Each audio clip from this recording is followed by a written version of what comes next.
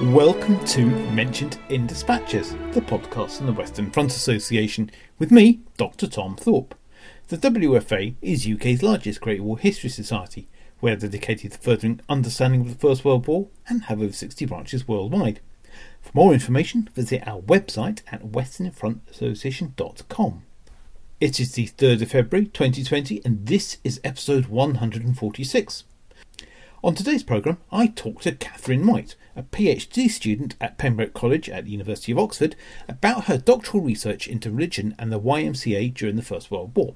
I spoke to Catherine over the interweb from her office in Oxford.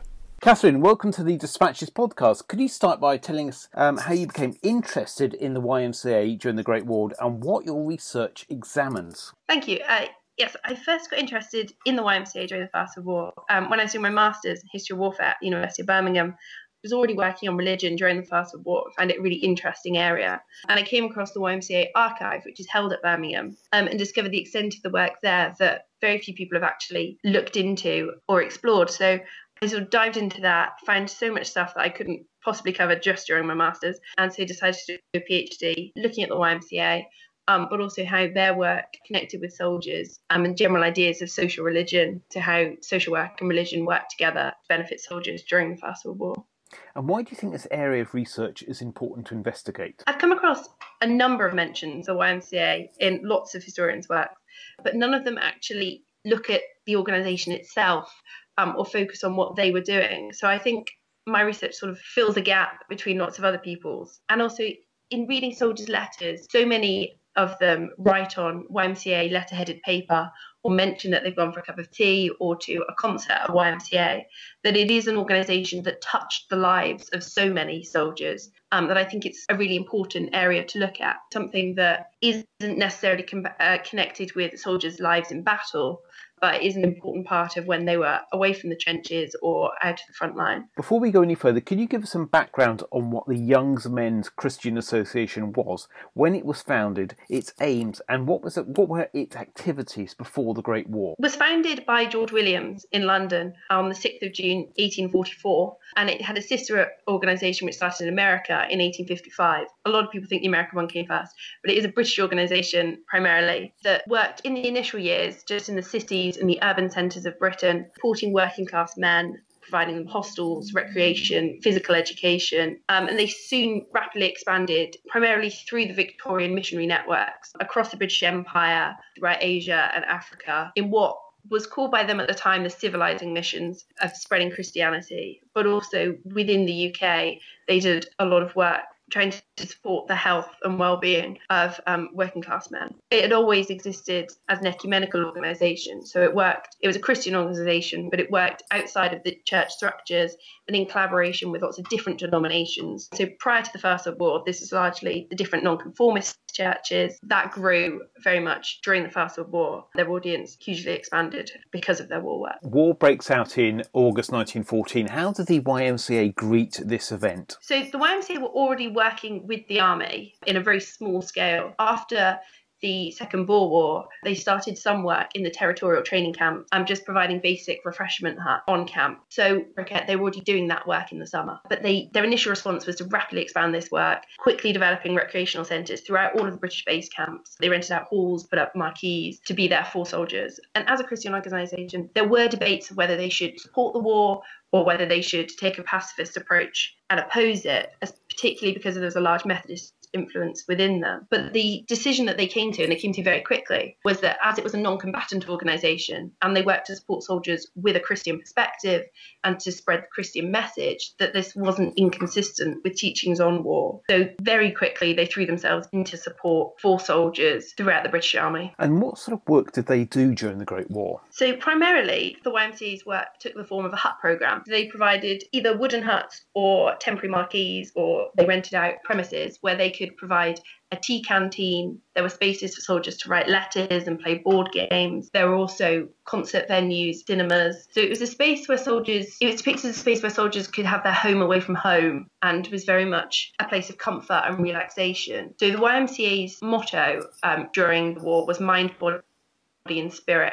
And these are the three areas that they sought to really work on and support with soldiers. So the YMCA's basic motto was mind, body and spirit, and these are the three areas that they tried to support with soldiers mostly through the rest camps and in the bases, providing comfort, recreation, education for them. Did they get involved in sort of putting on games, organised leisure activities, or were they primarily providing canteens, obviously dry canteens? Yes, so they provided all manner of entertainments, really. There were the canteens where they could get free tea and coffee. There were cheap cakes and chocolates and and penny packs of cigarettes. But also they would put on sporting events. There were lots of cricket competitions, particularly with the Australian soldiers, football games, as well as board games and boxing. And there were libraries and sort of all manner of recreational activities. And I assume that they took a very tough line on alcohol. Yes, so this was an area of debate in the initial year of the war, that the YMCA had always been a teetotal organisation. It was always seen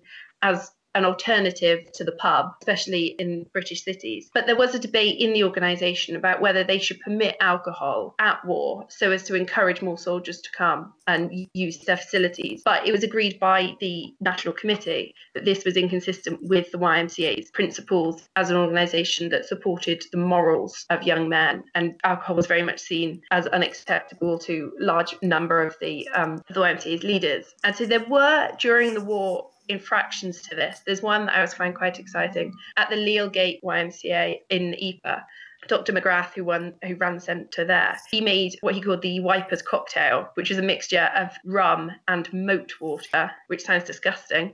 But that was one instance of alcohol being served. But on the whole, it was very much prohibited. And were the activities of the YMCA just restricted to the Western Front, or did they cross all theatres of war? Not at all. So the YMCA sought to operate everywhere where the British Army operated. So in the initial months of the war, it was very much in the base camps, both in Britain as well as in the Dominions. They had a large amount of work going on, especially in Australia, but also in Canada and elsewhere. Within the first 6 months of the war, they were given permission to go over to the Western Front. And then very quickly they followed with setting up a large network in Egypt. And by mid-1915, they were serving very much wherever the British Army were. There's a few particularly interesting ones that William Jessup, who was the regional secretary for Egypt, he set up the Azbikia Gardens in Cairo, which were deliberately positioned next to the red light district as sort of the moral alternative for soldiers. And that included a skating rink and a cinema. And that very much was the heart of the Australians who were based in Egypt in 1915. And then once those men went over to Gallipoli,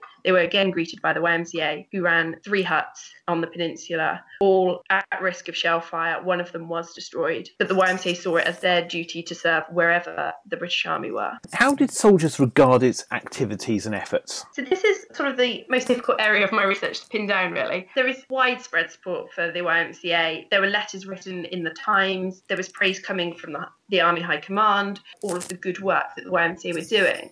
But it's very difficult to get a sort of an on-the-ground idea of how soldiers regarded the YMCA. The YMCA was popular. They were well received in a lot of places, but it's very difficult to kind of tease out where soldiers didn't like the YMCA and whether that was just because they didn't like religion, or they didn't like the services it provided, or they didn't like that it was only tea and coffee. It's very difficult to kind of get the nuances, I think, of how soldiers on the ground were seeing it. But on the whole, most soldiers used the YMCA at some point, so it was a great benefit to a lot of them. And did the organisation cater for soldiers of all faiths? Yes. So that's one of the big parts of the YMCA, is that although it's a Christian organisation and it was always Christianity was the primary focus and concern, they very much wanted to cater for soldiers of all faiths and all backgrounds. So they were committedly non-proselytising, and that was a real mission statement that they repeated throughout the war, that they weren't out necessarily to convert people to Christianity. And very much they worked with Jewish soldiers and Muslim soldiers to facilitate their needs as well. So the Rabbi Michael Adler, who was the Jewish chaplain to the British Army on the Western Front, he was hugely praising of the YMCA's work throughout the war and the way that they welcomed Jewish soldiers into their daily activities, but also gave them the hut space for their services as well as for those of Christians. So what impact did the YMCA actually have on soldier morale and resilience, if that's at all possible to glean from the evidence? Yes, this is another kind of challenge them wrestling with, really. It was reported that whenever the YMCA opened a hut in a rest town in France, that crime rates would fall by a half within a few weeks, which is something of an outlandish claim, but I think it kind of is representative of the way the YMCA was seen as a force for good, which provided distractions from crime and vice and kind of the boredom that soldiers suffered when they weren't actually actively engaged. But I think the main benefit that the YMCA had was it was that home-like space for soldiers, that they could go there with their friends to enjoy a concert or for a cup of tea, or they could also go alone and write a letter to their family. And it's very much a familiar presence. And the YMCA had this idea of the hut habit that would support a soldier from their time on a training camp right through to the front. And I think it's that kind of consistency that really had the biggest impact on soldiers' morale, especially away from the Western Front, where they were in what they always describe as alien lands and things that are so unfamiliar.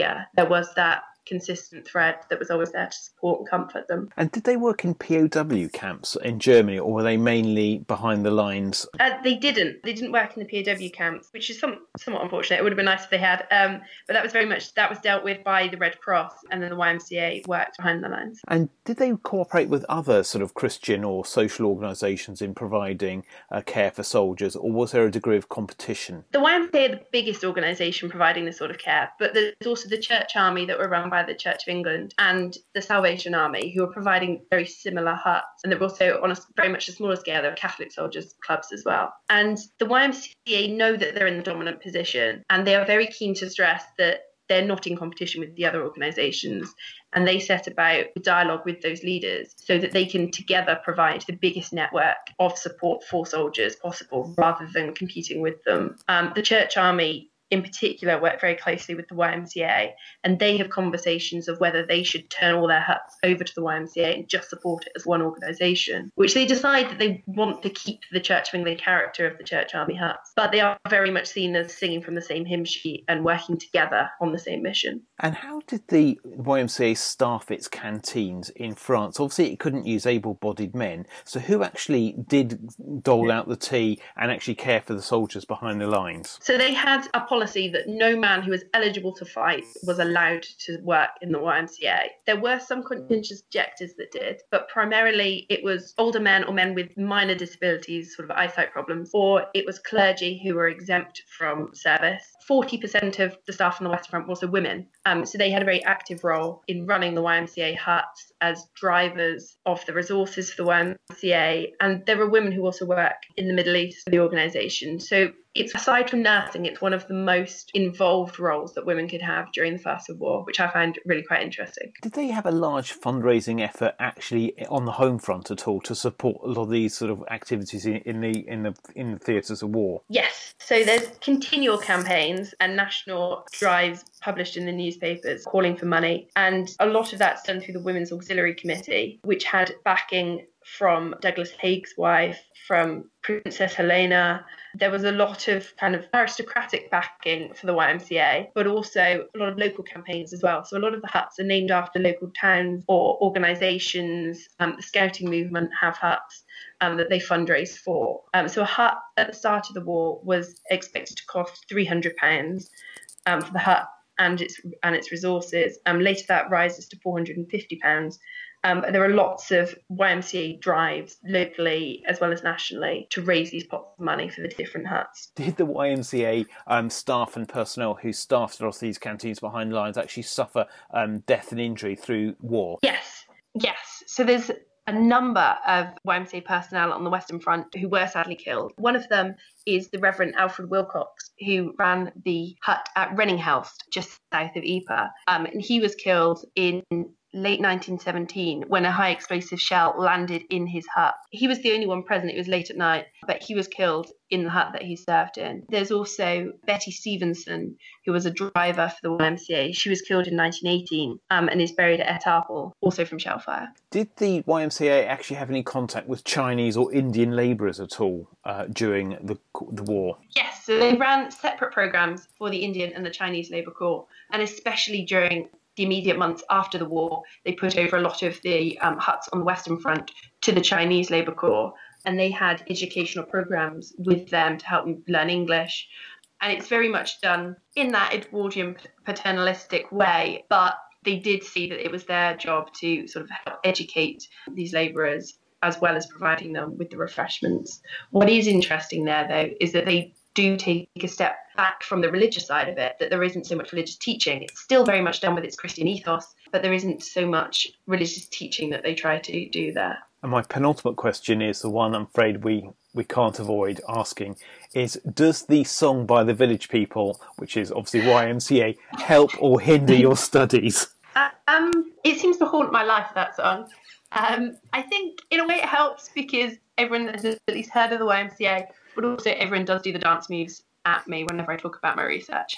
And finally, Catherine, where can people learn more about your research? I write a history blog, which is catherineshistoryblog.com, or you can find me on Twitter, which is CatherineWW1, where I try and post about my research and what I'm reading. And I'm also very happy to answer anyone's questions they might have. Catherine, thank you very much for your time. Thank you very much.